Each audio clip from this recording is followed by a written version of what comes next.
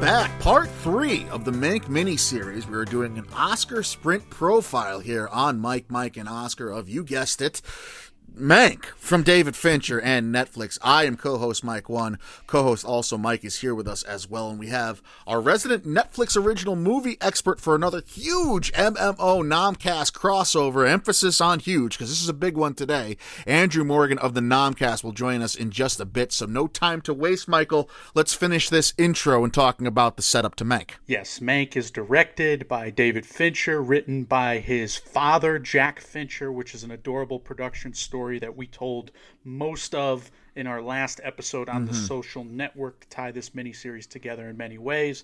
This movie is also produced by David Fincher's wife, Sian Chafin, or as the French say, Sian Chaffee?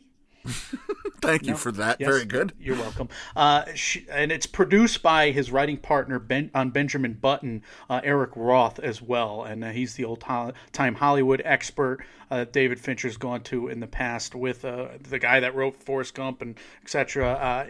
For his biggest Academy Award magnet back with Button. Anyway, Mike, we'll talk about the cast and crew and the critical and audience scores in a few minutes, but let's finish that Jack and David Fincher story, and it's a quick finish here. Yeah, we kind of left you on a cliffhanger about where this story was headed at the beginning of our episode 2 of the Mank miniseries, talking about The Social Network. So finishing up the Jack and David Fincher story here, it's pretty simple. Jack Fincher, unfortunately, does pass away of cancer in 2003 without getting any of his scripts published, although as he wrote, the Mank script nearly got greenlit in the late 90s. Jack's son, David, becomes an elite Hollywood director and earns himself the right to basically do whatever he pleases. And he does whatever he pleases for a great, however many more films after that, and several awesome TV series with Netflix there. And it is serendipitous that at, you could say a low point, even though I think Mindhunter is an awesome show, but Mindhunter reaches a point with Netflix where they kind of say, the juice is not worth the squeeze. I can't believe I quoted Gettleman, but I just quoted Gettleman. We're about to watch the Giants on a Sunday afternoon, and they're going to lose and disappoint us. But that's the truth of it, right? Where Netflix is saying Mindhunter's too costly. We probably can't go for season 3 on this, David. And let's ask you, what other movie projects are you interested in? And, of course, he's been sitting on Mank for 20-something years. Yeah. And Netflix loves to greenlight the long gestating passion project with an auteur, as we've seen with Roma and Cuarón and The Irishman and Scorsese and Spike Lee and Da 5 Bloods, to name a few. And it was the right time, as Fincher stated and we stated in our last episode, it was the right time politically and thematically for Mank to become a reality. And to Fincher's credit, he does deliver something that has landed with the zeitgeist and landed with critics, even though it's very nerdy, and we're going to get into all that today, Mike. But it's done well critically and with audiences so far. Yeah, and we expect it to do well, at least in terms of getting towards award season as well. But here are the raw stats. We have a 79 Metascore for Mank thus far, 88% on Rotten Tomatoes. That's from 209 critical reviews. The audience scores are high, but there's not enough people yet, so we'll have more of those as the year goes on here. And I think it's going to be very fascinating to watch the breakdown between critics and audience reception, because I think, and you and I both kind of teased this anyway, this is definitely a film more for critics' delights than I think regular audience gestation, and certainly more so than just the one-time watch that audiences tend to give movies. All of us nerds are watching it right now, and we're geeking out. And I love that we're doing this weekend, and I love that we have this episode for everybody today. But Mike, why don't you lead us into that with the plot premise or prop premise, whatever I want to call it. Either one works. We already recorded this episode. We already know it's really good, but we're trying to tack the intro on after the fact here, and we're exhausted. But yeah, lead us in with the plot premise. I did it again. Yes, you did. I wasn't going to say anything, but good job there. The plot premise reads, this follows screenwriter Herman J. Mankiewicz's tumultuous development of Orson Welles' iconic masterpiece, Citizen Kane. My God, what a misleading premise that is, but that's also how this movie has been marketed by Netflix to audiences. So we could stop the prefix here. We will get into it. We will welcome in Andrew from the Nomcast. We will give you the full Oscar sprint profile breakdown of Mank here. Both a non-spoiler first half, followed by the spoiler warning and the spoiler-filled second half. So we will see you all on the other side. All right, a crossover episode here from Mank, Mike, and Oscar with Nomcast Andrew. As always, we can dive right in here and talk about setting the table. And as we all saw in Mank, it's a long table to set, so we have a lot to do here. Let's talk about our expectations. We could have a bit of a teaser review and talk about our watching experience. So the three of us have chatted about our expectations a bit over the year in preparation for this movie. I'll say I really tried to go into this one with those feelings set aside. Did either of you come in attempting to do the same, or did you let the anticipation of the words Fincher and Old Man and Citizen Kane get the better of you? We'll start, Andrew. What were your expectations going in here? Well, good morning, everybody. Welcome. Thank you for having me on. The expectations are so high because I'm an incredibly big Fincher fan, and it's hard to separate those feelings when you're watching something, especially, he's not done anything that, when I saw the trailer, there's nothing that looks and feels Fincher-ish about anything, if I can use that as a term. Because he's known for certain things like, setting mood and, thrillers with this like stark lighting and, the certain, especially now that he's teamed up with Trent Reznor and Atticus Ross. I mean, he's definitely got even a sound that kind of incorporates the feeling of a Fincher project. And this is so very different that while I wanted to go in going, this is going to be very different, I also know that the blueprint is still inherently Fincher. So you kind of have a certain expectation in terms of mood and some other elements that he's known for. So it's hard to separate those things. So immediately when I put it on, I was like, this is going to be different. And I'm the insufferable film critic who's very measured, and I know this drives you absolutely crazy, Mike, because somehow I internalize my high expectations and all my, if it's from a director I've loved, just like you, Andrew, if I've loved my whole life and I watch most of his filmography every year, I really suppress and oppress those emotions. So my experience with this movie is much different than you guys, I think, because I'm not necessarily looking to fall in love with the movie, because I'm a little bit cynical in that regard. And especially with 2020, it hasn't happened to me yet with a movie, even though I've kind of fallen in with this one. I'm really head over heels. You're in the dating stage right now. I'm head over heels, passionately and hopelessly in with Mank. You're walking through the mall and you're seeing, I think Mank would like that. Yeah, I get where you're at. It's adorable. I will say, Mike, you kind of threw a little water on my expectations. I tried. Hyped. Yeah, and I think it was for the better, because if I went in, because of what you were saying, I purposely tried to keep my expectations out of it. But if I went in like a runaway freight train, I think I would have been very let down from the first watch. But this is all kind of intricacies we'll get into and explain more. We know each other well at this point. We know each other. I know you well enough to where I gotta hold you back a little bit sometimes. Right. It's for the better. Andrew, did you have a chance to catch this one in theaters, or did you watch it only in your home?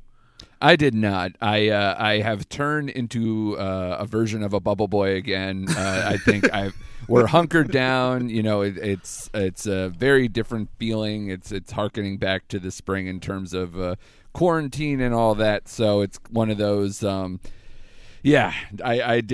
couldn't bring myself to do it. I was so tempted, but especially considering, even of our fallen comrade here, also Mike, it kind of speaks to, the walls seem to be closing in. So I'm trying to keep it, as clean as I could. But I had to wait until Netflix, unfortunately. So let's compare, because I know, Mike, you did see it in theaters. Andrew, did you feel like you were missing anything not seeing this on the big screen? Because I'm like you, I only saw it in my home because I'm never leaving these walls again with COVID being what it is. So did you feel like you were missing out at all? And then, Mike, you jump in and talk about what you gained from the theatrical experience, or at least how it was different. The answer is yes. Like you don't want to watch a Fincher movie this way, and I mean that with all due respect, especially as a person who does a Netflix podcast. Right.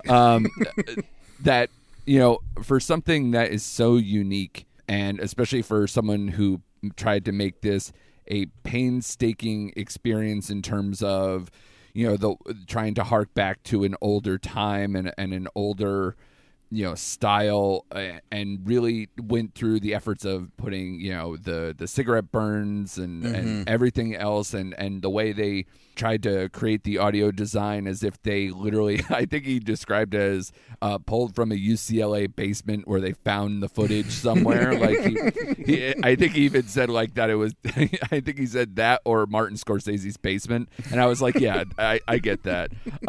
But yeah, that was, it was a beautiful sentiment and something that I wanted to experience in full. And my home experience can only do so much. Not that it didn't translate or that you couldn't appreciate on some level through here, but there is that different level of influence that you can have, and I really wanted to see how the digital really wanted to blow up on screen as well, considering the change into the black and white. I mean, he shot it in 8K on a monochromatic red camera, which I really wanted to kind of see how that blows up nicely. Hopefully it shouldn't be any different than I would assume outside of the black and white of it all, that something like past experiences of Netflix films on screen like The Irishman or something else will also kind of hark to a similar outcome, but I really wanted to see this version on screen.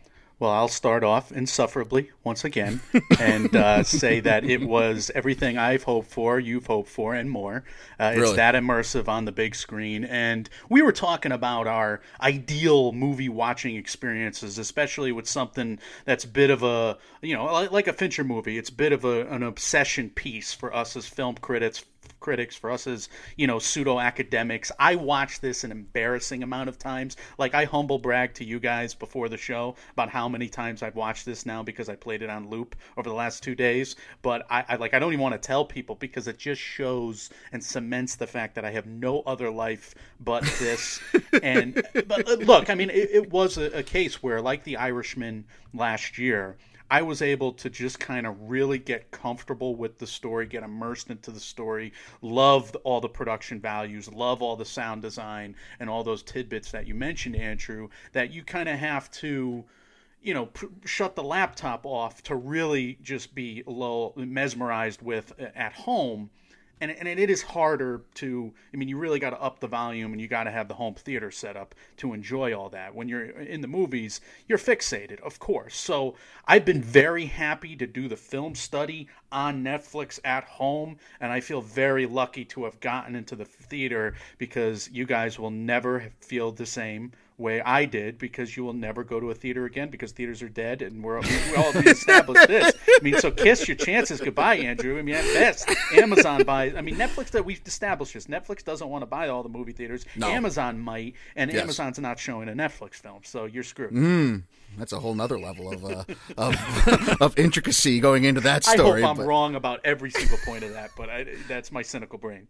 Also, Mike is just basically the cooler for everybody. Like, he cooled your expectations. He's cooling my experiences as a human being and a cinephile. Yeah. No, thanks, Mike. Wasn't that a mediocre movie starring Vin Diesel, the cooler, or is that just somewhere rattling around? We knew when we talked about Citizen Kane and Gary Oldman and the best of cinema, eventually we'd hit on Vin Diesel, of course. How did you just confuse Vin Diesel and with William H. Macy?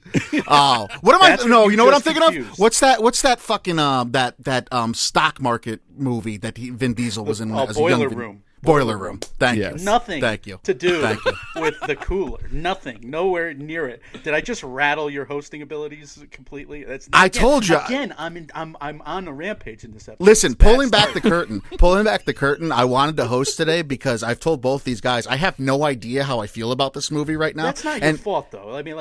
You couldn't embrace the same kind of watching experience that we did because you were editing Social Network to midday yesterday and you just kind of and the script.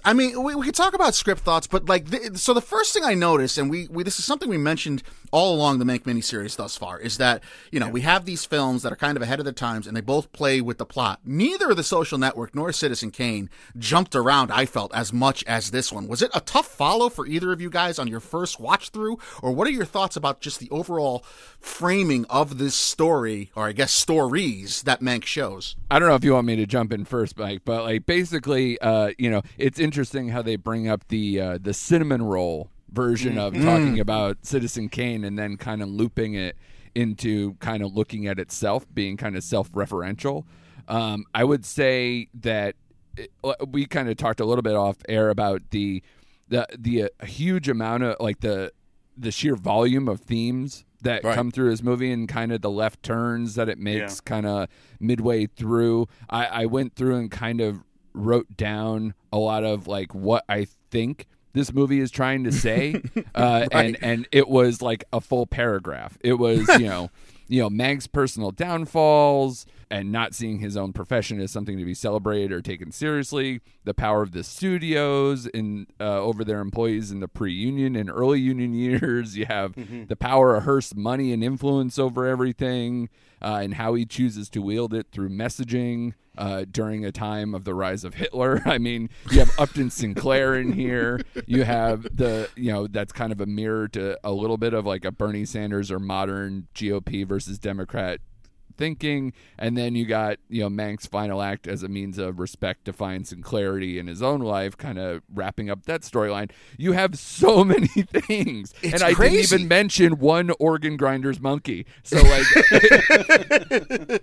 it's a lot to take in. So we have a cinnamon roll structure for The Social Network and a full cinnamon roll for the Citizen Kane. And Mank talks about that being just, one circular narrative. Here we have a miniature cinnamon roll. I don't know what they call this at Cinnabon. Getting but I don't so want to buy hungry. it. Yeah. Right. Sounds delicious, though. They have a miniature cinnamon roll in Act 1 because the 1940 plot line brings him to, writing Citizen Kane, but then shows him what happened before he wrote Citizen Kane. So that one does a little pirouette and makes that little circle in Act 1. And then in Act 2, the flashback storyline does another pirouette because we got to meet Hearst and Davies with Lederer, Charlie Lederer, the other screenwriter of eventually His Girl Friday, that Mank uses as his connection to the William Randolph Hearst, Marion Davies, San Simeon plotline. That happens, but we also jump back and forth to show like him at Paramount and then show him meeting Mayer and Thalberg and getting to MGM. So there's a pirouette in Act 2. But guys, none of this really matters because the whole movie is centered on a 1934 Californian gubernatorial race, which is not what anybody thought Talking about this movie was going to hiding be. the ball and the marketing and all that. Like we talk. I mean, God, Jesus. yeah. It's a cool storytelling device, and we've seen Fincher use it more successfully, I will say. I felt like, and Mike, you dropped this term in the pre-show, self-indulgent is the way I would describe some of it, because I just felt like it got a little too crazy back and forth, and you're set up early on with these. The framing is as if you're actually writing a screenplay. It'll be like interior California, daytime, 1934, and then he just stops doing that about halfway through the movie and just expects you to keep up. That was because we were jumping around so much. I felt like that was a little much to take for me. Did you guys? Either one of you? I don't know who wants to pick up here, but did you have problems following the story just the first time through? Yes, but it's also something that goes linear. Like the 1940 plotline goes linear by mid-movie, and then the 1934 plotline goes linear and really skips but it's ahead also far. It's not all the most necessary stuff either. It's a bit. It takes itself in directions I don't think it needs to at times. No. Yeah, I think it's not thematically linear, is what I would say. What's confusing about Act 2, late Act 2, and then Act 3 is that, again, the modern plot line is in 1940, and then we have the central plot line in 1934, and we got to jump far ahead to 36, 37 for a couple of scenes in that transition from Act 2 until Act 3. So that was a bit confusing. And like you said earlier, Andrew, we're talking about World War II and foreshadowing the Nazis of the 1940s. We're talking about the Great Depression and the Dust Bowl and F. Scott Fitzgerald, which is the 1910s and 20s. And of course, bookending it all is this Mank's last stand as a writer and a script doctor for 1939's The Wizard of Oz. So it's really confusing because, especially when he takes the scene headings off, like Mike, you're saying, it's confusing on what are we jumping around again? And I agree with you there, but it does make sense at the end of it if you watch it enough times, like an insane maniac like me. So don't worry, the plot and the story makes sense. I don't think this movie has plot and story issues. I think it, like you're saying, it may have economy issues, and we could question. I agree with that. Like you were saying to me yesterday, Mike, like this probably works better as a miniseries where you can have an episode devoted to each one of these conflicts that all tie together. I would probably agree with that. I agree with that.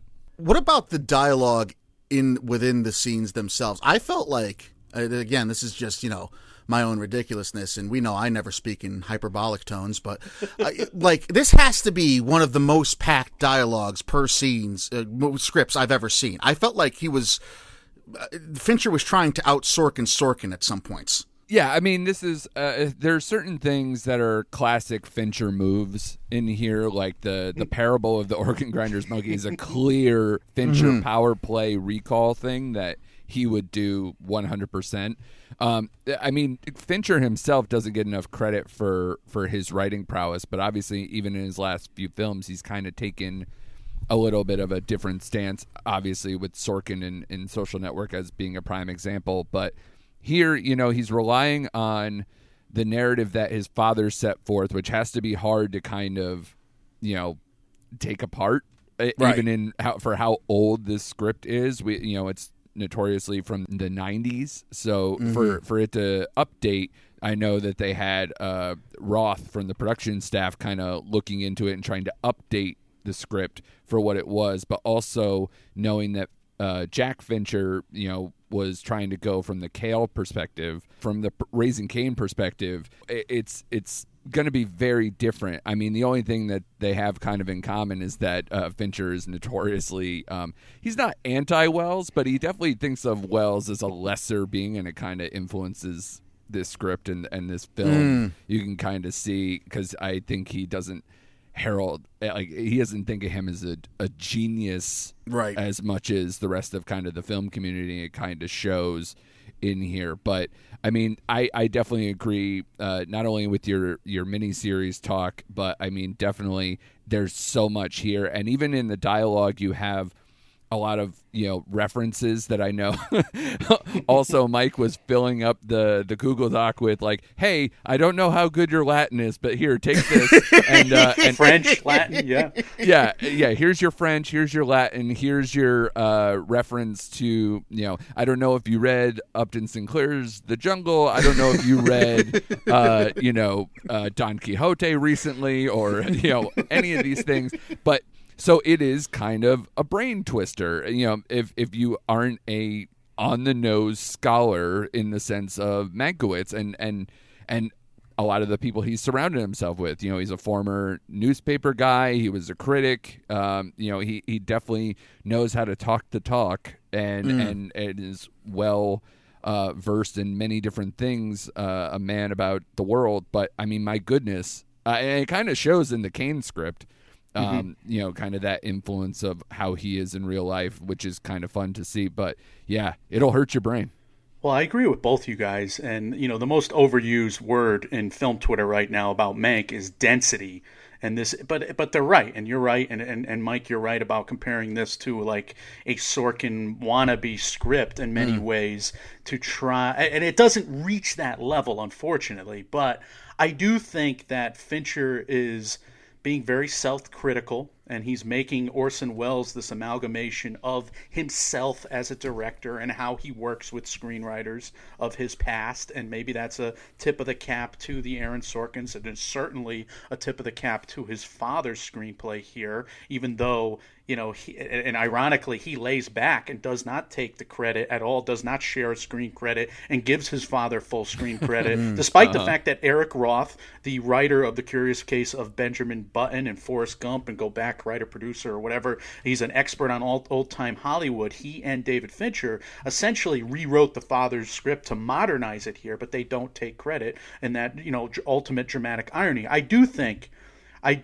this is, you know, David Fincher getting a little too cute early, but I think my biggest discovery upon watching this is that it is almost in feel, in tone, in mood, it is almost something that mirrors a state of drunkenness and mirrors like the cycle of addiction. And David Fincher's mom, guys, we talked about this in the last episode. David Fincher's mom worked her entire life, her entire professional life, she worked at drug addiction clinics. And David Fincher's dad, his entire post-career was studying guys like Howard Hughes and Herman Mankiewicz, studying addiction, studying what his wife devoted her entire career to. And this movie like goes from this cute and funny and buzzed Act 1, this upbeat Act 1, and it turns drunker and drunker until you have a Mankiewicz who can like feel no pain, to the point where in the middle of the movie he makes his gravest mistakes before things get sloppier and sloppier and he can't repair them until the hangover of the next day. But guess what? He's an addict and he has to go back to the drink. So Act 3, he's still making more mistakes that are going to reverberate throughout Hollywood history and are going to attack the people that he's loved and had relationships with. And alcoholism will get the better of him, not only in Act 3, but in the epilogue. So this is like one of the most fascinating portrayals of alcoholism, portraits of addiction that I have ever seen. And end of rant. Well, it's addiction on several levels too, I would say. I mean, it's addiction to fame, it's addiction to political power, and then there's also the nail on the head addiction that it's dealing with throughout the main character in alcoholism as well. But okay, Mike and Andrew, maybe you could play the kind of decider here, because Mike is insisting that a lot of these things are factual based, that the script is on. To me, it seemed a bit contrived that the political, speaking both literally and metaphorically, the politics of the time going on within the studio and within the gubernatorial race depicted in Mank mirror so exactly what's going on in 2020 in terms of unionization, in terms of socialism, things that hadn't reared their head as everyday talking points in America until Donald Trump took office, the last 4 years for the most part. Do you buy the fact that this was all just happenstance, or do you feel that there's any kind of contrivance to work that in? Because it is a huge part of this plot, obviously. Well, interesting that we're talking about a movie that talks about messaging in cinema, right? Yeah, I mean, and then we're going to talk about this. So there are a few things at play. I mean, any person who's studied history knows that history ends up being very cyclical, like especially if you talk usually in kind of like 30-year bursts. You go back and you see how we just didn't learn our mistakes and things start over, just reinvented through whatever technology we have at the time. And this is kind of a version of that. But at the same time, you know, a lot of these things get filtered. And a lot of people in the modern day, Fincher's not incredibly. Fincher does his own thing. Let's put it that way. So for him to kind of look like he's jumping in on what everybody else is doing would be a false start for me. But the filter of what's going on probably has some influence, you know, in terms of that and the way to shift how we can make this a modern take. Or at least make this seem more grounded. That's the one thing you guys are talking about, Sorkin maybe versus, you know, something like this script, is Sorkin, even though he is extremely educated, he doesn't talk over people's heads a ton. Like maybe in The West Wing he did more, but the more he kind of goes on, he tries to put things at ground level to make things more tangible for people, the average person, to kind of get the message. This, I don't think, served to that purpose, and that's why I think it's one of those movies that I think you have to watch multiple times to truly enjoy and to garner everything that's supposed to go. I don't think it lowers it's again interesting because I can harken back to a moment in this movie where it literally talks about that when he's talking about how he wrote Citizen Kane. So, but I think for all it's worth, I mean, Kane is pretty direct, in terms of its messaging. I don't think it lowered itself, but I think that it's one of those movies that is tangible to the average person. But, at the same time, I think you can get what you can get from this movie without trying to think that it's talking over you, but it is kind of talking over you. Well, to your point, in the central exposition dump scene, that is a gorgeous exposition dump if there ever was one, there's French, Latin, Yiddish, and Yes. multiple references to a Spanish novel, Don Quixote. So Yeah. absolutely it is dense, especially the Marion Davies, Herman Mankiewicz scenes. I do think in terms of the critique of old Hollywood, in terms of the political critique, that David Fincher was a bit empowered by, I think, this last election cycle, by the last 20 years, of course. And I wonder if he indulged in that prioritization, because I do feel like, again, he could have devoted an episode to the boys club, right? And the problems of the boys club. And a lot of those critiques are fleeting and oblique, and all the xenophobia and all of the diminished importance of the racist threads in this movie, and the obviously the elitism involved. The chauvinism. I'm getting tripped up here because there's so much that he just gives a glance to here or there, and it's pointed and it has teeth, right? There's a character in the story that's just ornamental where you say, "Oh my God, look at what disgusting chauvinist pigs this boys' club writer's room must have been if she is ornamental in this scene." And it's just terrifying how that is, something that would have a ripple effect throughout the industry. But of course, we end up focusing on the politics. We end up focusing on the white guy problems of the aristocracy controlling everything from behind the scenes, and the fake news that ultimately becomes the A plot line. And you have Bechdel tests being failed, and you have underrepresented groups being only, have the hat tipped to them, but it's not enough. And I almost wish Fincher had a whole miniseries to deal with each on their own accord. Yeah, I walked away from my first viewing saying, I wish this was Mindhunter and the Mindhunter Manson story was Fincher's movie. I feel like they should have, because I just feel like there's so much to explore within this movie itself. But all right, I wanted to kind of blow out our thoughts on the script, because the script, like Mike said, it is just, there's so much, so dense. Like Andrew said, there's so many themes going on. So I wanted to make sure we had time to investigate that. Let's go on and talk about our production values now. I think it's a little comical that film has become so self-referential, and you can wax poetic about film so much that now doing stuff that we would have killed films for doing back in the day without checking themselves, without editing. Like, if we see a cigarette burn on an old film, we would have killed it. If we had somebody talking too close to the mic like this, like is done in this movie, we would have killed it for it. And now we're kind of giving props to all of that. So I think there's cute little things that Fincher does. What stood out most to you, Andrew, in terms of the production values here?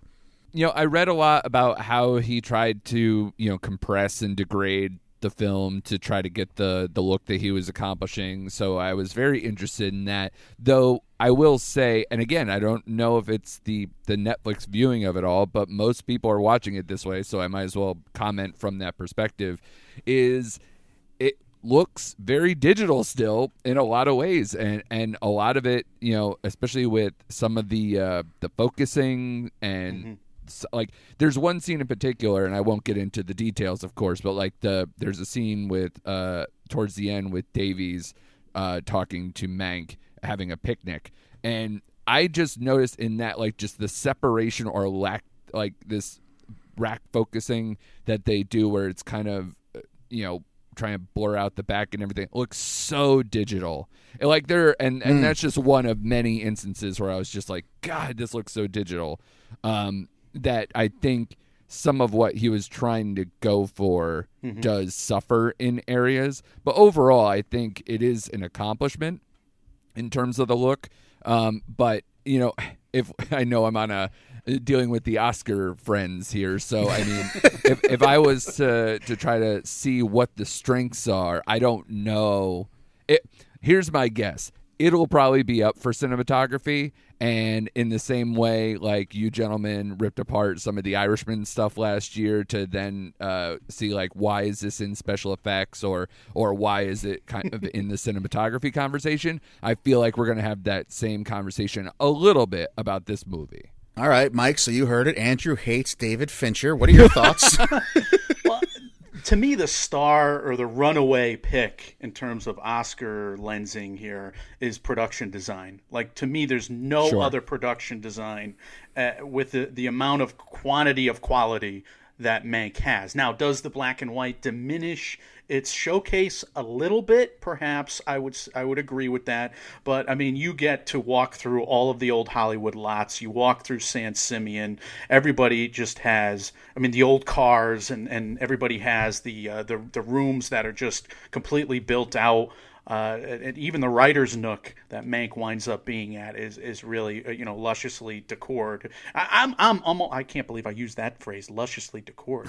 What the hell is going on with me? I wrote down so much stuff, but then I ad-lib lusciously decored. Anyway, what you don't see is Mike's doing this whole thing with a monocle and a corncob pipe in his mouth. That's the most pretentious thing I've ever said on this podcast, and I have to self-reflexively go back and just completely lampoon what I just said because I'm just so embarrassed of it. Anyway, look, I think it's trying to be a mix of modern and old-timey. I think the sound design's a great example of that. Like you were saying with the cinematography, Andrew, I think it goes in and out of digital, and I think it goes in and out of modern sound design because we have the homogenous 1930s, 1940s voice quality in certain moments, but then in others, he has to get crystal clear sound design because they're walking and talking, and we need to hear everything they're saying, and we want to hear the inflections of Mank's drunken voice, and it's great drunken acting to have a drunken voice for, and we want to hear Orson Welles and the depth of that Tom Burke impersonation, which really works, and we want to hear Marion Davies and Amanda Seyfried's voice shine through. So I really love the sound design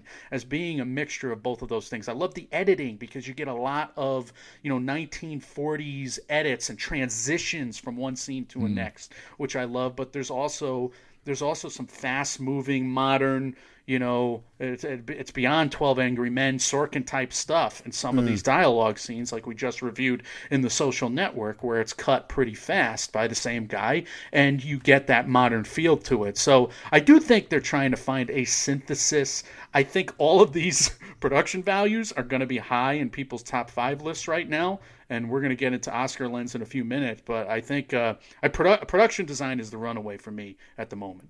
And Mike, sorry, just real quick, because I wanted to clarify something on the cinematography. There are certain things that I thought were truly awesome nods to kind of hearkening back to the Kane script. Like, one of the big things that Kane is notorious for is obviously going through the floorboards to get these power shots and everything else. I thought they did an excellent job with trying to mimic some of the angles and some of the themes of that prior IP to kind of push into here. So I do enjoy a lot of those things, and you're absolutely right on the editing. A lot of the fade to blacks in between scenes as transitions were fully like an older style thing. I mean, between the Rebecca remake, going back and watching old Hitchcock, and going back and watching Citizen Kane and everything else, we're all kind of doing these time jumps as film critics if we haven't refreshed in a while. But so a lot of those things definitely hark back to those 30s and 40s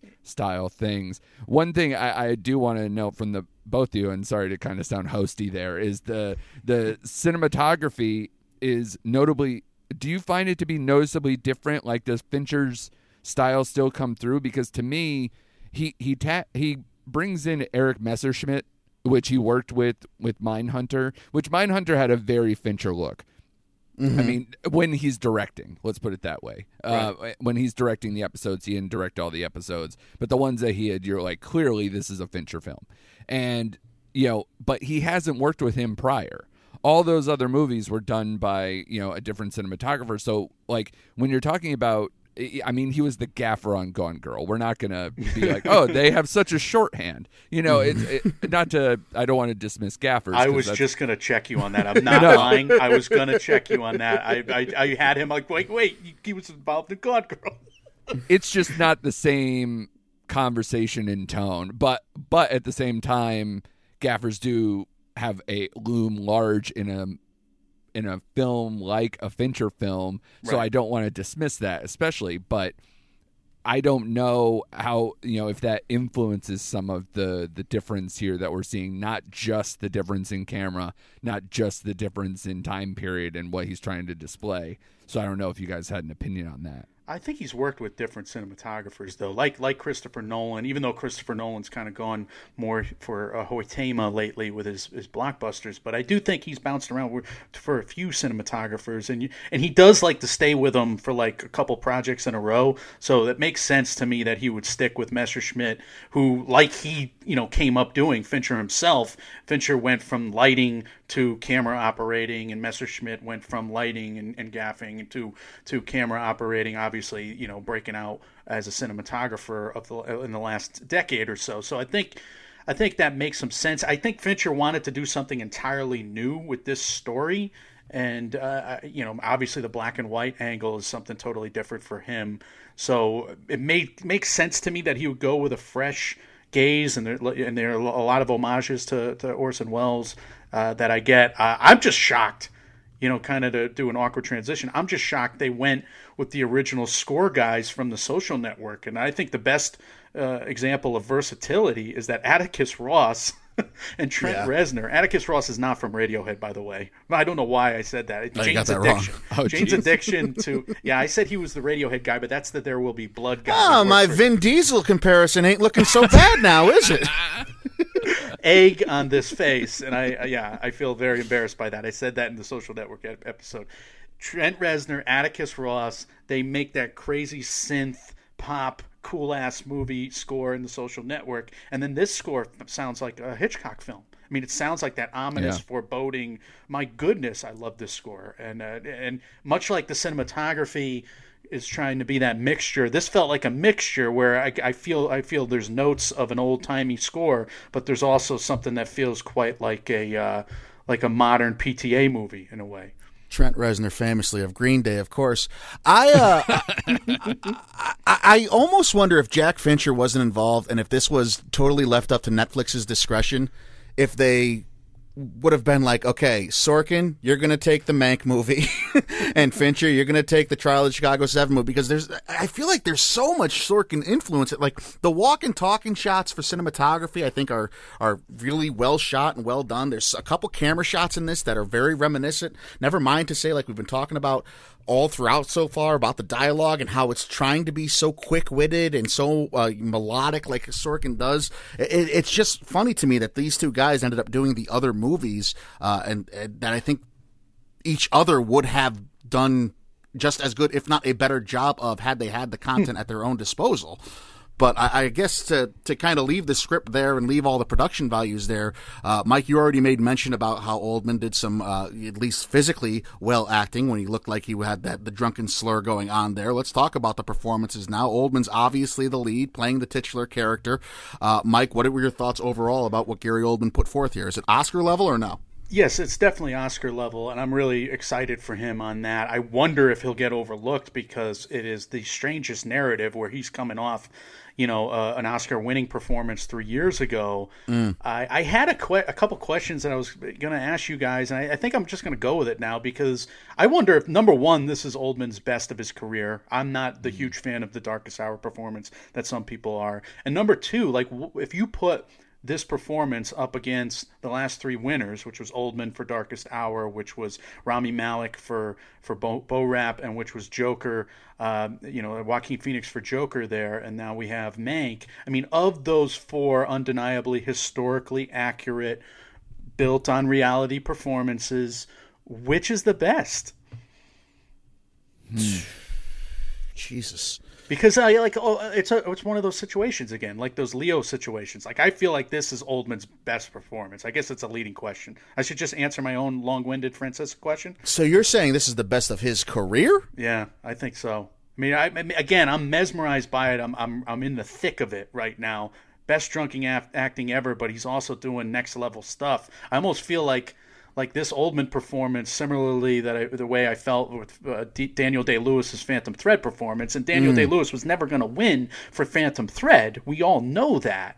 I mean, he was just going to be nominated like Meryl Streep 1,000 times. But I mean, this Mank character is just going off the wall. He's bouncing off the wall. I mean, everything he does is treacherous, and he's playing the court jester, and he's also playing like this confident reformer, the social political reformer throughout this movie. I'm so impressed with Gary Oldman.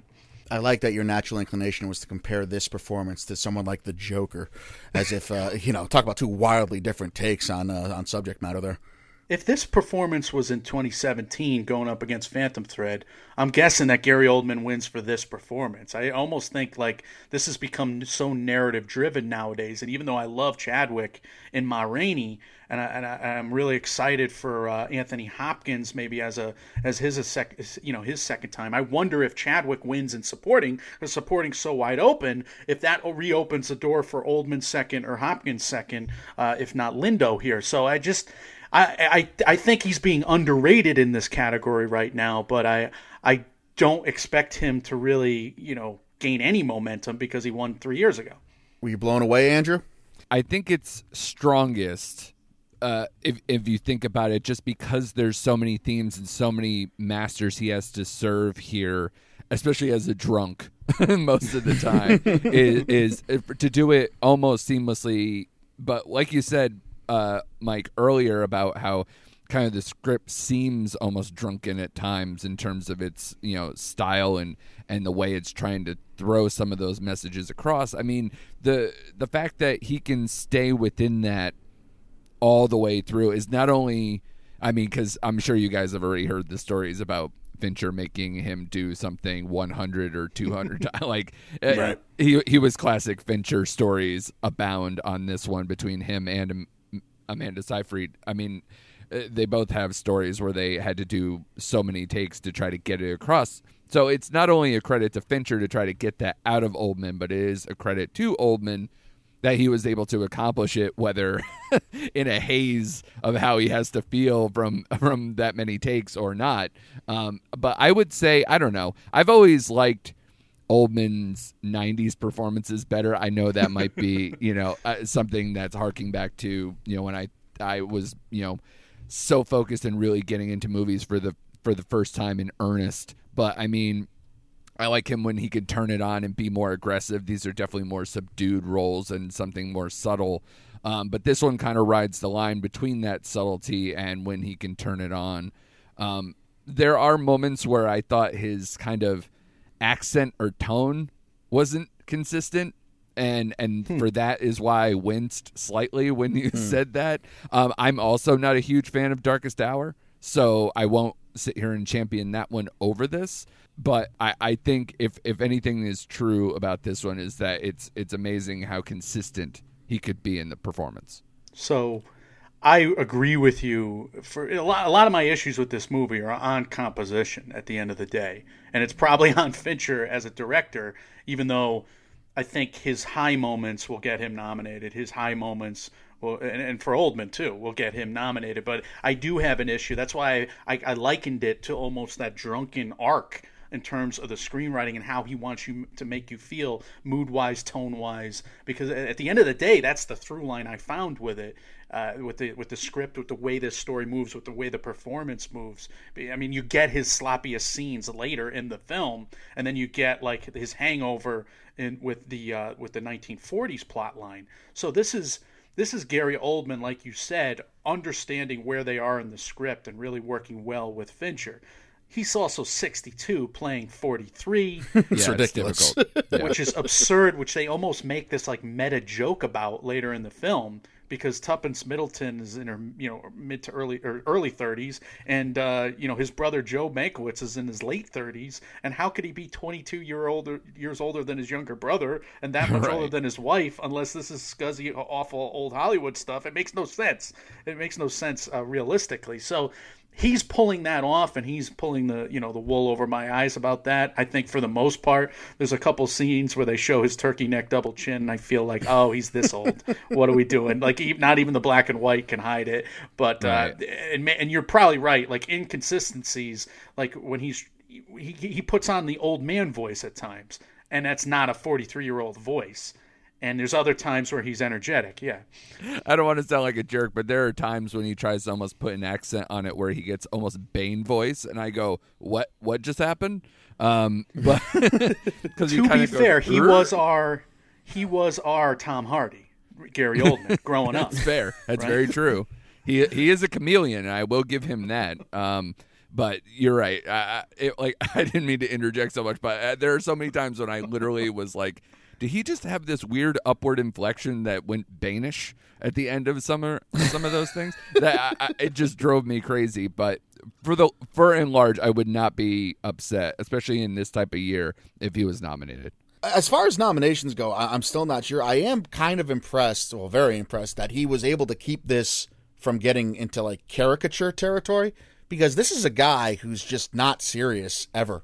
Like, he really takes the piss out of like every serious situation, right down to the crescendo of the movie and the climax, the finale of the movie, especially. Yeah. I mean, he just doesn't, he takes life for what it is, and he thinks it just should not be taken all that seriously. And to do that and have that kind of tone for your protagonist, who's in almost every scene, is really difficult to like center and have a sadness to. Like, I think Oldman does successfully. I wonder with every category about the Academy is how much this is going to resonate with people on their first watch, because we know the Academy doesn't watch everything as it is, and I wonder maybe they will, because they're all stuck in their homes this year, so maybe this is the perfect year for this type of movie to come out. I would not be surprised nor sad to see Oldman have success, but God help everyone if he wins, because then I'm going to just go raise hell about Leo being snubbed once again for Once Upon a Time in Hollywood. You're right. You're not wrong. And his shtick gets a little out of control in the beginning and with Davies, and I agree with the negatives on his performance, but I also think like there's spikes in activity in a way to mirror like the drunken narrative of the script, like I said. But I think the arc makes sense because Gary Oldman is looking at the serious socio-political implications of the script in the middle and the vendetta that he is on in this movie, and he does kind of restrain himself, especially if you look at earlier in his career. And I wonder if Tom Hardy will do this later in his career, and he'll have a 50 or 60-year-old performance where he is just enough of the old caricature actor that he used to be, that we loved him for, no question about it, because everyone loves when you can hit that note, as Al Pacino says. You can hit the loud note. I mean, if you can hit the high note, sing loud, right? So Gary Oldman has done that through his whole career, and he does hit a few of those notes in this one. But I loved how the performance made sense overall to me, even though there's I agree with you. There are spikes. There are certain moments where he's a bit inconsistent. Were either of you, Andrew, you could go first, was talking about the supporting performances moving down the card. Were you surprised at the use of Amanda Seyfried? And I guess along those lines, was there any supporting performance that stuck out to you more so than any overall? Or go with that for now? I mean, I guess, again, I'm answering my own question kind of like my co-host did, but I was surprised that how this movie was sold as the Gary Oldman Amanda Seyfried movie, to see how little and how kind of relegated to a side character Amanda Seyfried was. Yeah, I thought she was very good. I thought she was transformative here, because considering her past work, I thought she really, took up the role very strongly, and it kind of was a perfect combination of her skills and looks and everything. It's amazing casting. Let's put it that way. Yeah. And I thought she nailed it. However, within the construct of the screenplay, if you want to talk about someone who gets kind of sidelined for a large part of this movie, that would probably be her, especially if what we're supposed to believe, that their relationship is the entryway here to all the information that Mankiewicz is exposed to, and how you need that scene towards the end of them kind of coming to an understanding about what he did. So, I mean, for all of that, I think she does an excellent job, and I would definitely consider her. I haven't done a full, scope, especially because, I know a lot of critics are putting out their best of the year lists already, but guess what? We got to play a little catch up here. So, us peons. So we're trying to get through the season, but as of right now, I would definitely put her in for a best supporting. I think what this movie is going to have a tough time with is that a little bit in a Chicago 7 way, but even more, I think there's so many characters here, and there's only so many that are prominent. Like, even part of my first blush at this movie, one of the first things I wrote down was, it's an hour and a half in this movie. This movie is about why he wrote this script about Hearst, and we've seen Hearst 3 times.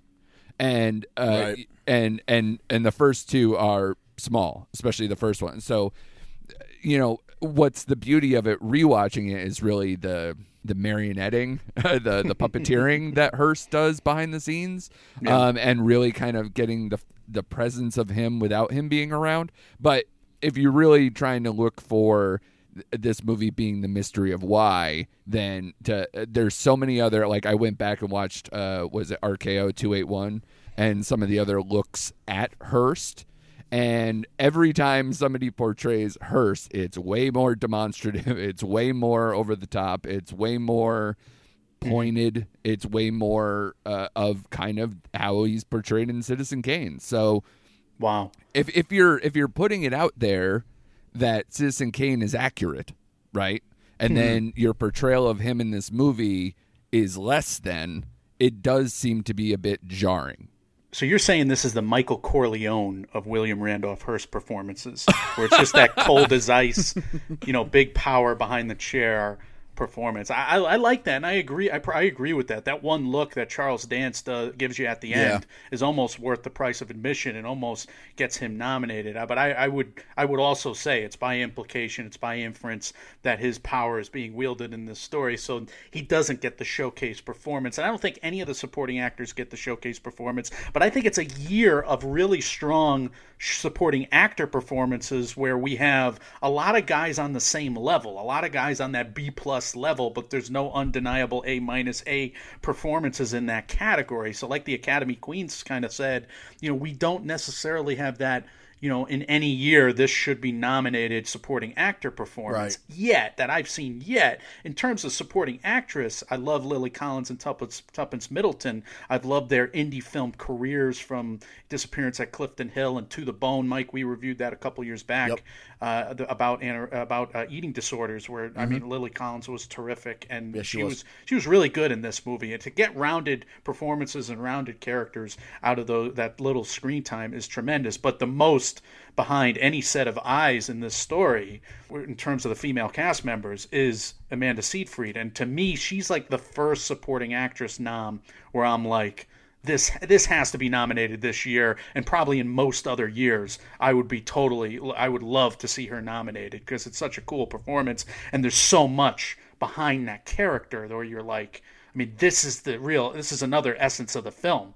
Mank's issues with her, with Marion Davies, especially with the Susan Alexander, Kane portrayal that we just analyzed, and the Rooney Mara portrayal that we just analyzed to bookend The Social Network, and then you got inferences or allusions, I should say, to Zelda Fitzgerald. I mean, she's got this mixture between portrayals we've seen of Zelda Fitzgerald and, what you would think Susan Alexander really was like in Citizen Kane, because she goes from A to Z, and she becomes this battle axe by the end, right? At the end of the actual viewing. And then you got Mank deepening her character, Gary Oldman deepening her character, saying that in this movie it's basically a situation where I'm writing her the way most people would perceive her. I'm not writing her this way, but of course right, we that's find what I out was going that to say. She's kind of the one of the characters that everyone's talking about most in every other scene, which she's is very the celebrity. It's also why I wanted more of her, though. It's why I asked that question at the outset of this. Is just I felt like there was more that she could have done on screen, especially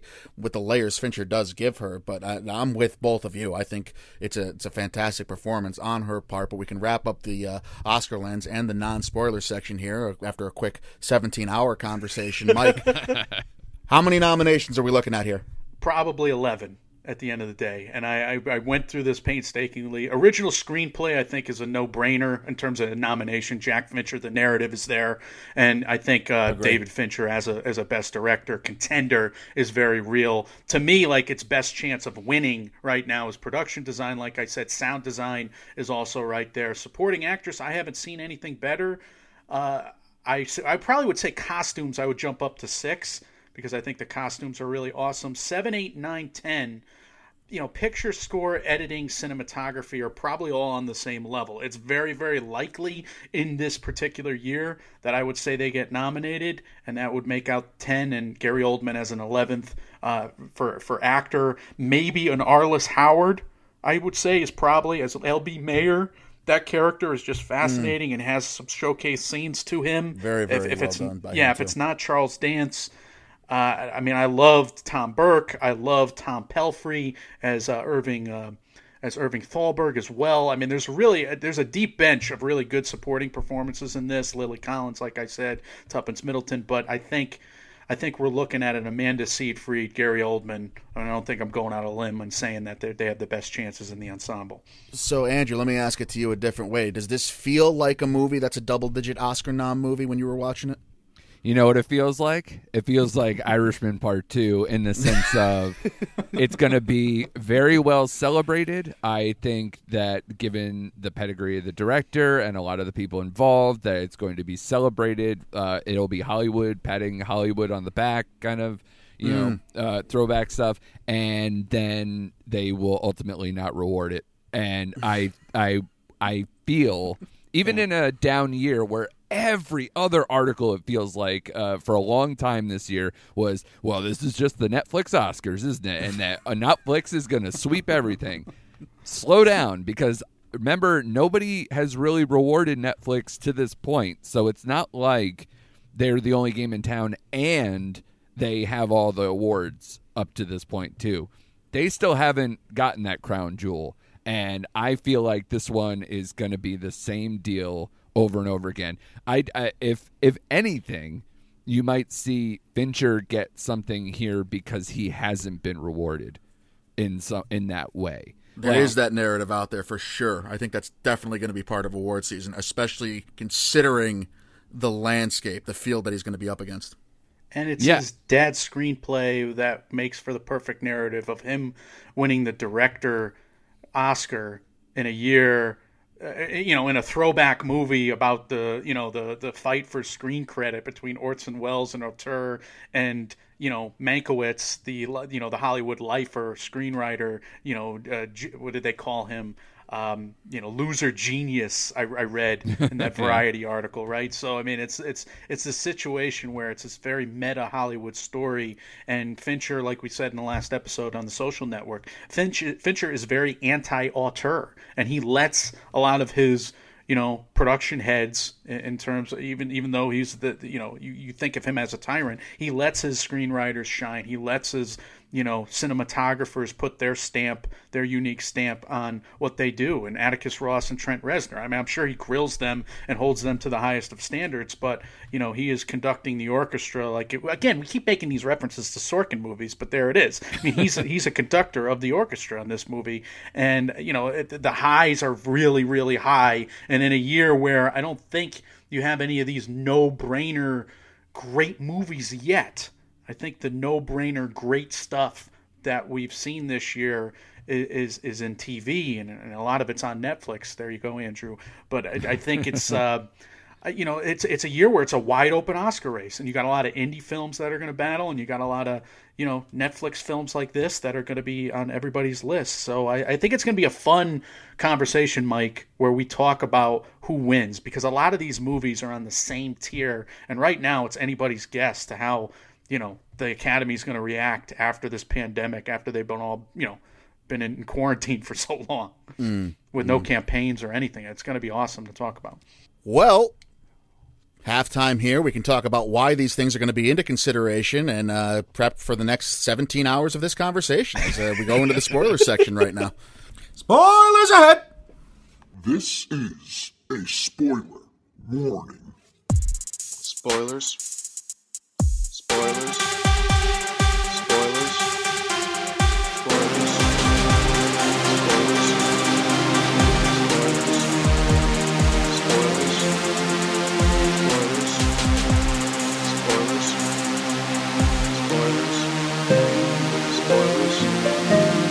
Spoilers. Spoilers. Spoilers. Spoilers. Mike, and Oscar Sprint spoilers! This is the spoilers section of the movie Mank, brought to you by a crossover episode featuring Mike, and Oscar, and the Nomcast. Andrew, our good buddy from the Nomcast, is here joining us. If you've seen this movie already, then you want to stay tuned for all the spoilers we're going to discuss. If you've yet to see it, hit pause. It's on Netflix right now. Go check it out. We'll be here waiting for you when you come back. All spoilers all the time from this point out for Mank. Let's start at the end, and where we all knew this conversation would go eventually. Let's talk about monkeys, guys. Did either of you know that parable about the monkey going into this? No. The short answer is no. Did you, Andrew? Not in those exact terms, no. I mean, there's different allusions to a similar thing, but no. It's an organ grinder, which sounds like a deli something or other, but it's really a musical instrument. And he has this monkey that he dresses up in a fez and dresses up in a little red suit, and he takes into the city and he plays, and it's from the POV of the monkey, whereas the monkey thinks the monkey's importance, self-worth, is that he has this human man following him around, so I must be important, or all these people wait for me to sing. And of course Charles Dance goes on the rant of all rants, throwing Mank out, but ultimately it's just a dare to Herman Mankiewicz. He's like, all right, you're a dancing monkey, and I fucking dare you to do what you just said. Because Mank just told him all to his face. He's like, if I really wanted to get back at you guys, I would write your story and tell the Don Quixote story about your life, because fuck you and everything you did after this whole gubernatorial race situation, and where Bill Nye the Science Guy is somehow the essence to this plot involving Orson Welles and Herman Mankiewicz, right? So do you think that was more of a slight to Mank's ego, or do you think Hearst was more a guy that story needed to be told about? Like, was Hearst more evil than Mank was egomaniacal? Yes. For me to say that more clearly? Yes, he was. And Hearst is the power behind any throne. I mean, Hearst is, Trump before Trump, but Hearst is unable to win elections in his own right, especially at a large scale. So he has to pull the strings behind the scenes. And, his, what do they call that, guard dog, and L.B. Mayer just, crushed Mankiewicz in the scene previous, basically saying that Mankiewicz was a lapdog and he was this court jester, right? And I just think Mank, after he pukes and purges, he feels guilty, right? And he feels guilty, and he says to this guy that whose house he's been going over for almost a decade, right? Who's his kind of social friend in many ways, and a guy he kind of admires. And they do, when they meet each other, they admit to the issues of Hollywood, and they admit to the the fact that he was a muckraker and he built his career on this and that, and they kind of have this understanding together. And he likes to have Mank around because Mank, tells him the truth, and he's a bit of contrarian. But the fact of the matter is, at the end of the day, when I really need to put my foot down, and when I can't have a socialist who wants to spread the wealth around when I want to hoard it, as Mr. Hearst was known to do, if anybody was, You can't be saying all this stuff. So I fucking dare you. I dare you to go ahead and write Citizen Kane. And then the funny part is, and the cool part is to me, that Mank's like, okay, the first time he gets a chance to write Citizen Kane, after he gets benched by MGM, he writes fucking Citizen Kane about this So guy. Andrew, I guess the natural follow-up question there is, did the movie do enough to establish Hearst as this kind of overbearing antagonist who was worthy of being taken down?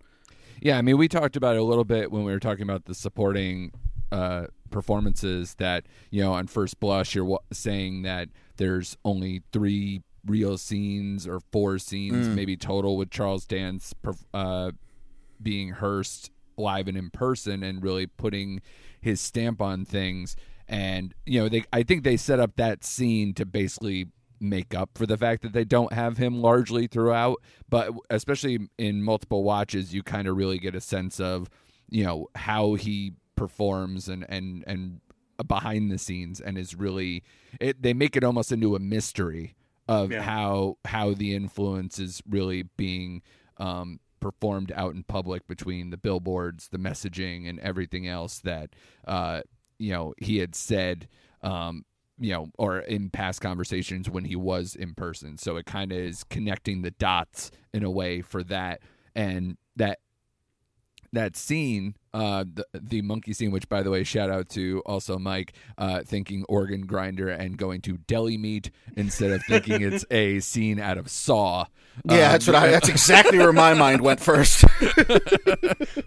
So we all know where our hearts are, so that's okay. But I would say, like I said, that's kind of like you needed to have him put his influence directly on to Mank for the movie to feel like it accomplished what it sought out to do, or like to really have some kind of propulsion. Because I feel like one thing, if you can say about this movie as opposed to, say, anything he did with Mindhunter or Zodiac or anything, there's not a beating heart propulsion to this movie until maybe you could say halfway through, but even then it's nowhere near like past Fincher work in terms of the pacing. I think because there's so many things and the storyline isn't as streamlined, so I think they couldn't in a way, because there's so much flashback and there's so many things that just don't fully connect. They're serving so many masters. So this is that end scene, though, towards the end scene. I guess we'll get to the end in a minute. But that scene with Hearst at the end is basically a makeup for how they perform the screenplay. If this movie is, or if this story is compared to a video game, then here's how it's set up. Like, it's almost, you begin the movie establishing Hearst and Davies first, and then you move from there and you establish L.B. Mayer and then Thalberg, and then you come back to Davies and Hearst, and all the while his brother and his family is caught in the middle. And it's that kind of accordion where they sit with symmetry on opposite sides of the screenplay. In the end of Act 1, you're getting the worst of L.B. Mayer, and I can kind of go through my best scenes this way, right? I mean, at the end of Act 1, L.B. Mayer does that disgusting thing, and you get that great line from Mankiewicz, "Not even the most disgraceful thing I've ever seen."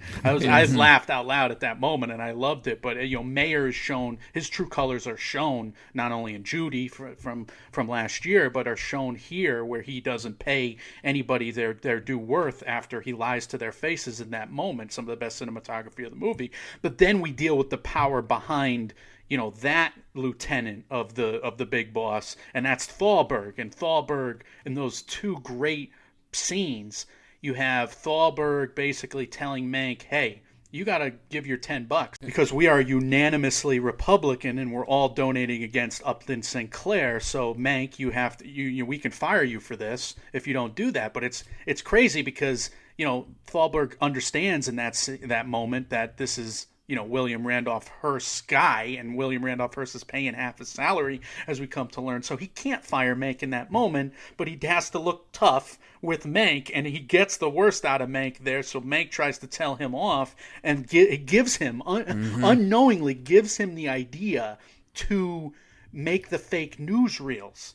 And this is like again, when I said that, Oldman and Mank's character feels no pain in the middle of this story. This is what I meant. Like, this is the gravest mistake he makes when he gives the strategy to Thalberg of all the fake newsreels and inadvertently lets him ruin the election, steal the election. And in the follow-up scene, you have Mank watching all the phony newsreels, and he storms back into Thalberg's office, and Thalberg twists the knife, and he basically pays Mank for the idea. He gives him his 30 pieces of silver, right, and forgives his $12,000 gambling debt. And for a guy that's making $2,500 a week, you know, $130,000 a year, I mean, the $12K gambling debt is big, but it's not huge.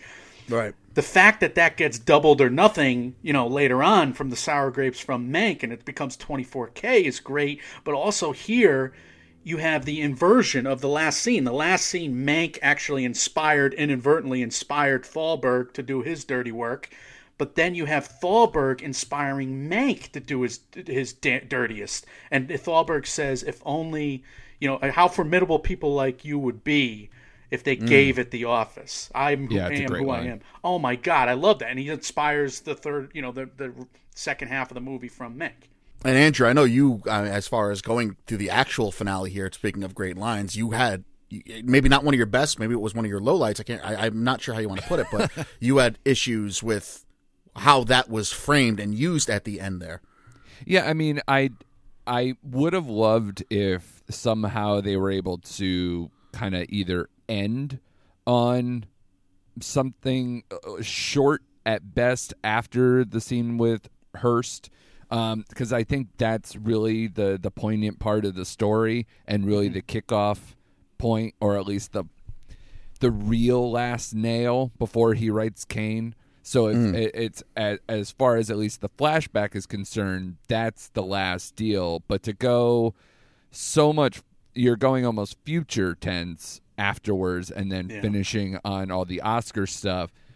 It felt either like that the Oscar stuff was too long, or that they fell in love with that line that I did see in the research beforehand about, you know, how he accepted this in the same way that Citizen Kane was written, you know, by himself, basically, to paraphrase. And, you know, I think they wanted to end on that note, but it's more or less to end a movie like this on an FU to Kane, or to Wells, is to, you know, kind of not serve the script as well. And that's where I wonder if they could have done something differently there. That's my only critique of that. But, you know, like I said, when you have a movie that's serving so many themes, it's hard to know how to maybe stick the landing. I love that critique, and I would agree. Like, to me, the most overlong issues with this movie are the prologue and epilogue of it, and it doesn't really fit, even though it's kind of fun. I mean, it's fun to see him at Paramount and the greatest, you know, Frankenstein movie improv pitch in the world, because they're fucking off all day. Well, this boys club, they're messing around, and they're not prepared for that pitch meeting, and they go from one guy to the next, improvising this bullshit, you know, Frankenstein, and throwing the studio executive catnip at it's about the fault of man. It's contrived because it's ultimately going to basically talk about William Randolph Hearst and Citizen Kane, and it fits thematically, but he kind of falls in love, and it's very indulgent in the setup. And then, of course,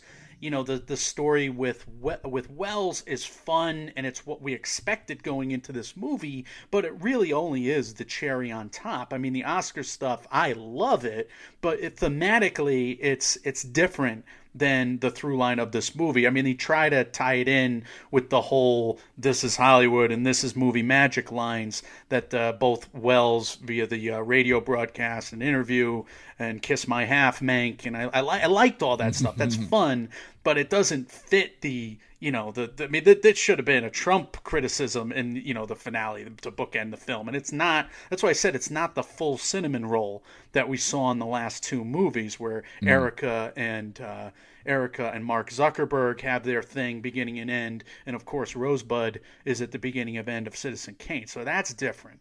Speaking of Frankenstein, we're kind of combining best and worst here as we go, so I can I'll just interject.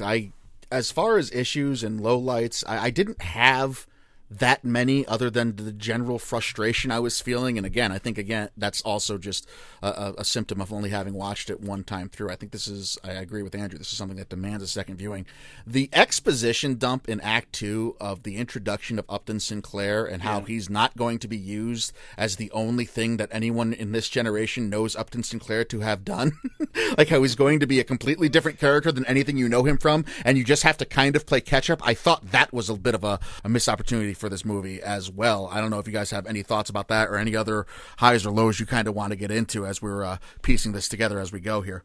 I think he wanted to use that time to also kind of round out the conflict or the eventual conflict between Marion Davies and Mank, and then again at the end of Act 2 between the writer's room and Shelley and Mank, where it's not Halloween 6 or whatever Halloween where they just go down the elevator. I mean, they're walking through San Simeon, but you're right. You're saying Citizen Kane isn't as good as Halloween 6 is what I'm hearing? I'm saying Mank isn't as good as Halloween 6. No, right, I think Mank is you're enjoying the wonderful scenic walk around the San Simeon, and you're basically establishing at the end of all of that, you know, the heavy flirtatious, sexually charged flirtations of the beginning of that scene ends with this joke about Mank saying, "Let her alone," right? You know, and that joke is basically saying, I'm too old for you. We're friends. And I like that at the end of the day. And she even falls into his hand, which probably copped a feel. Like, I rewatched that a bunch of times, and he didn't. He grabbed her elbow. But it definitely was one of those scenes where she was like, you know, my fault, I fell onto you. But they were flirting. They were flirting pretty heavy there. And that's Mank's blind spot throughout this film. He doesn't realize that she's, you know, her first lieutenant. And that's why I really like that portrayal of Marion Davies in this movie. It's showing her too much smarter than we ever thought she would be as Susan Alexander Kane, right? And she wasn't always opposed to Charlie Foster Kane either. Right. She wasn't always opposed to William Randolph Hearst. She didn't even leave him at the end. You know, there's a lot of, you know, drops of irony, and there's a lot of little things thrown in that I loved, like the whole line about her, you know, what Rosebud really means. I had my brother text me today. Does Rosebud mean Amanda Seyfried's butt? Does mean her butthole? I'm like, what? What? Why would you ascribe it to Amanda Seyfried? But no, it doesn't mean. But everybody was like, you know, it could be his bicycle. It could be William Randolph Hearst's bicycle, or another. It might have been Pulitzer's bicycle. There's a lot of rumors out there, but I know, judging by Zodiac and Girl with the Dragon Tattoo, you know, Fincher loves dropping those little Easter eggs in these movies. So, that's an RKO 281, by the way. Right. That they use it as Rosebud is her private parts. Rosebud. Rosebud. It's Rosebud. But what were we talking about? I mean, in terms of worst scenes, I do think like those exposition dumps are just way too show folky. I mean, there's literally, when he meets Marion Davies for the first time again, they're talking about that Brooklyn party, and there's the Flatbush line, there's the arm wrestle line, where it's a lucky break or whatever. And there's like 5 puns in the first 3 lines of dialogue. And I'm just like, nobody talks like that, not even show folk. That's what I'm saying to myself. I'm like, there's no wonder he did that 200 times, because on the page it didn't work, and it was just totally unrealistic. So, of course, you're going to try and make it work and force it. I don't think it worked at the end of the day, and it's unfortunate. And that's also why I think it's derived from Sorkin or Sorkin-esque. Fincher is trying to prove he can write like him, because it was very. I mean, that's exactly my feeling on it. I don't disagree. Yeah, didn't seem like anything anyone would actually say in real life. Andrew, anything else stand out for you wanted to touch on? Anything that really grabbed you about this movie in terms of best, worst scenes or themes? No, I agree with a lot of what you guys are saying, especially I think I probably choked the first time I heard nobody makes a monkey out of William Randolph Hearst in that zoo scene. It is awful, and it comes out of nowhere because she shouts when they've been just talking casually the entire time, and it doesn't seem to fit. It's basically she does that every time she walks by the monkeys, because the monkeys come up to her. She must have done that every time she walks by the monkeys, is my guess. I see. Okay. Yeah. Well, Yeah, it's one of those things. I feel it doesn't come across as well, but sure. No, it doesn't. It's silly. It's a trailer line. It's a soundbite. 100%. I felt manipulated, and that's why I guess I felt that it was worse than what it was. But absolutely, if you fall asleep on that conversation, you miss almost all the setup for what is to come outside of that. The conversation where Irving gets the tip from Mank. I mean, literally, it's all set up right there, especially as the follow up to the first Upton Sinclair conversation.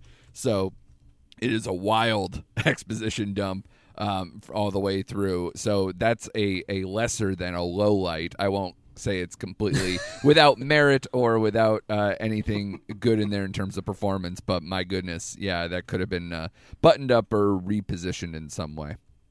I think it's so fascinating that we're talking in the non-spoiler section. We all are speaking so highly of this, and then clearly, when we get to spoilers, clearly there's more of the negative we're bringing up than the positive. But that's just by half. It's just a very unique movie, I think, is the general message you can walk away from if you, for whatever reason, are listening to the spoiler section without having seen the picture first.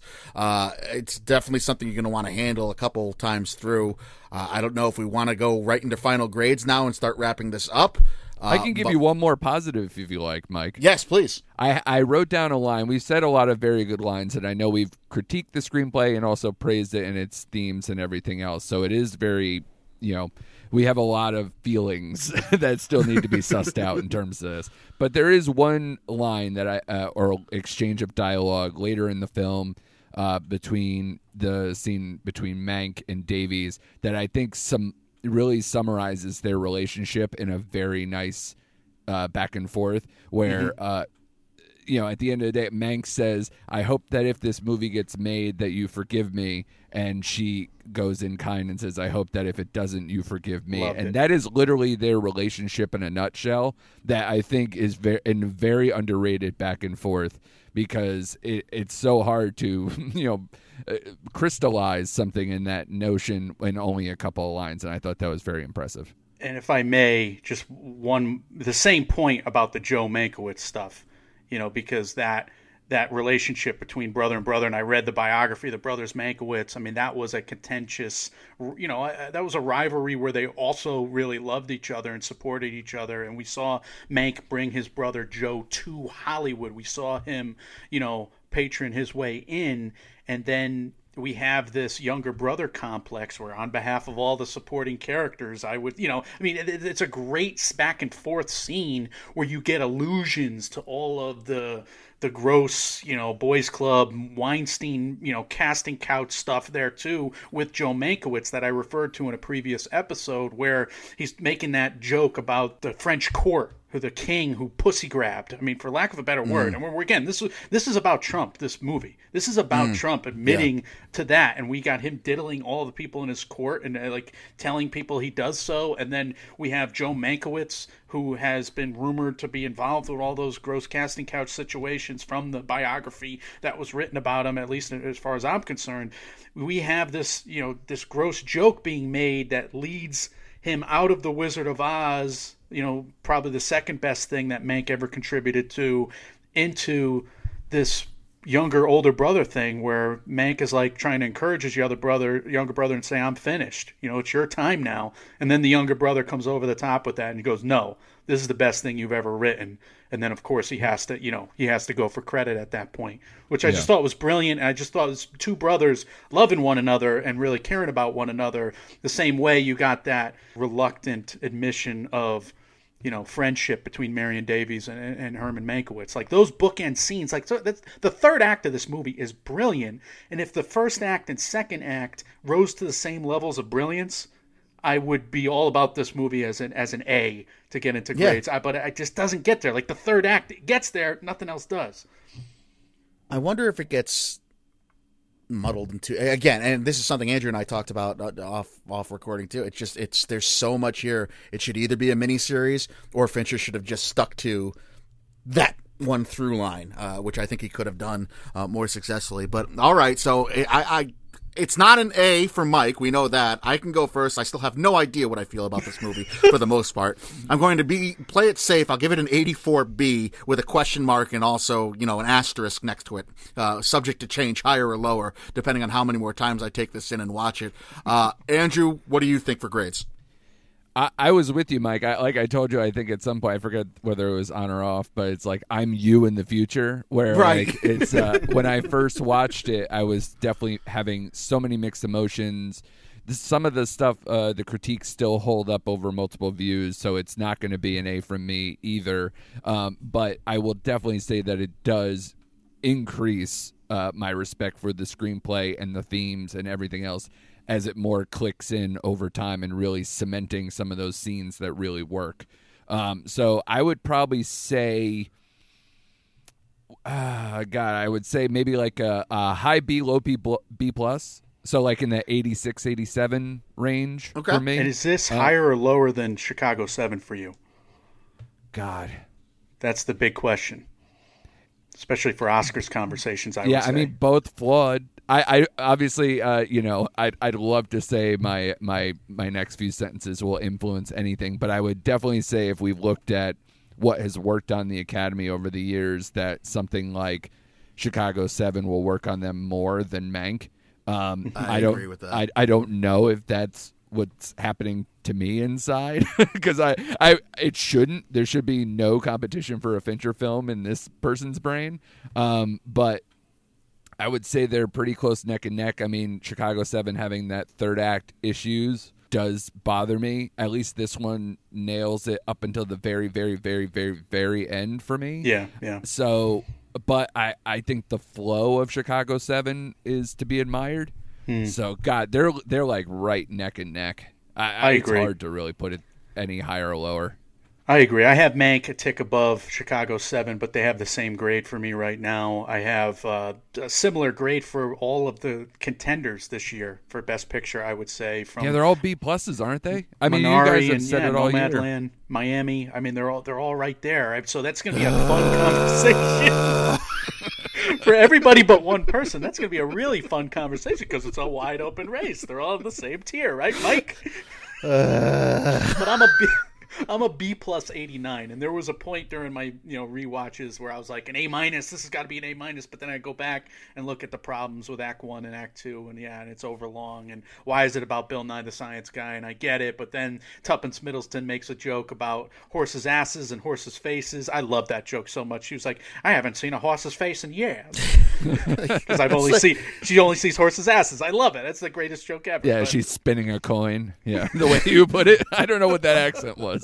We're gonna make a movie about Jesus Christ, but only he's gonna be one of the main players. But we only want to concentrate on his feelings about Oprah's book club. That's what you're gonna need to know about Jesus Christ. That's what they did with Upton Sinclair in this. It's just it's so frustrating. Make him a main character. Like I think at the end of the day, make Upton Sinclair a main character that might have portrayed a little a little better. But again, they're trying to make him like Hearst. They probably needed to bookend the film more with some Bill Nye instead of just let him fleeting from silhouette across the street, kind of show him. Although Bill Nye is omnipresent, Bill Nye in real life is everywhere with all of us at all times. So I have a quick question for the both of you because it's been bothering me since then. Not only the miniseries thing probably makes more sense and almost maybe clarifies this question, but I did have a moment where I was like, does this movie still work if it's written linearly without flashback? I think it works better.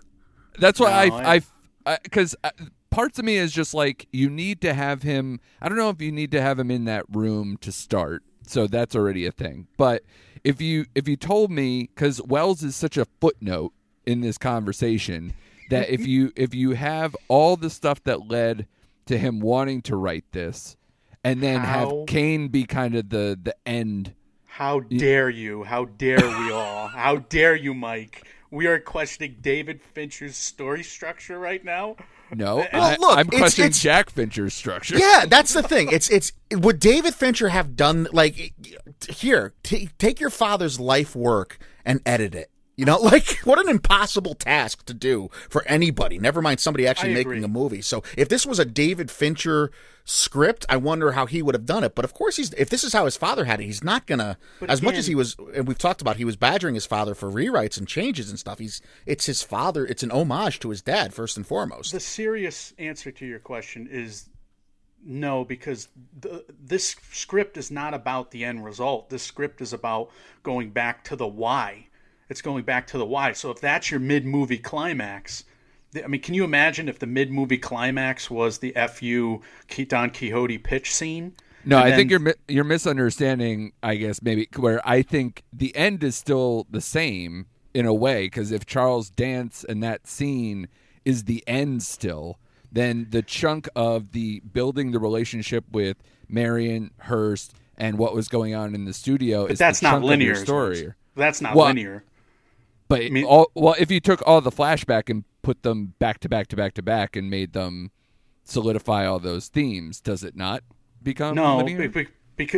Well, if you made it linear, if you made it timeline, the middle of the movie is telling off Randolph Hearst and the organ grinder's monkey. That's the middle of the movie, and then you do all of the 1939 40 stuff, and you go to the end where he basically has all the conferences with his brother and everybody's saying don't make the script. That doesn't work at all for me, because you have a good scene with Wells at the end on the heels of a really, two good scenes, like I said, with Davies and Joe, but it doesn't have the same back and forth. Like, I thought that was a brilliant cross-cut of a finale where he kind of did half the scene with Dance, and then half the scene with Burke, half the scene with Hearst, half the scene with Wells, and I thought that was really ratcheted up. And that's why I was like, fucking A, at the end of this movie, I was like, that is a badass back and forth. That's a Fincher-like back and forth.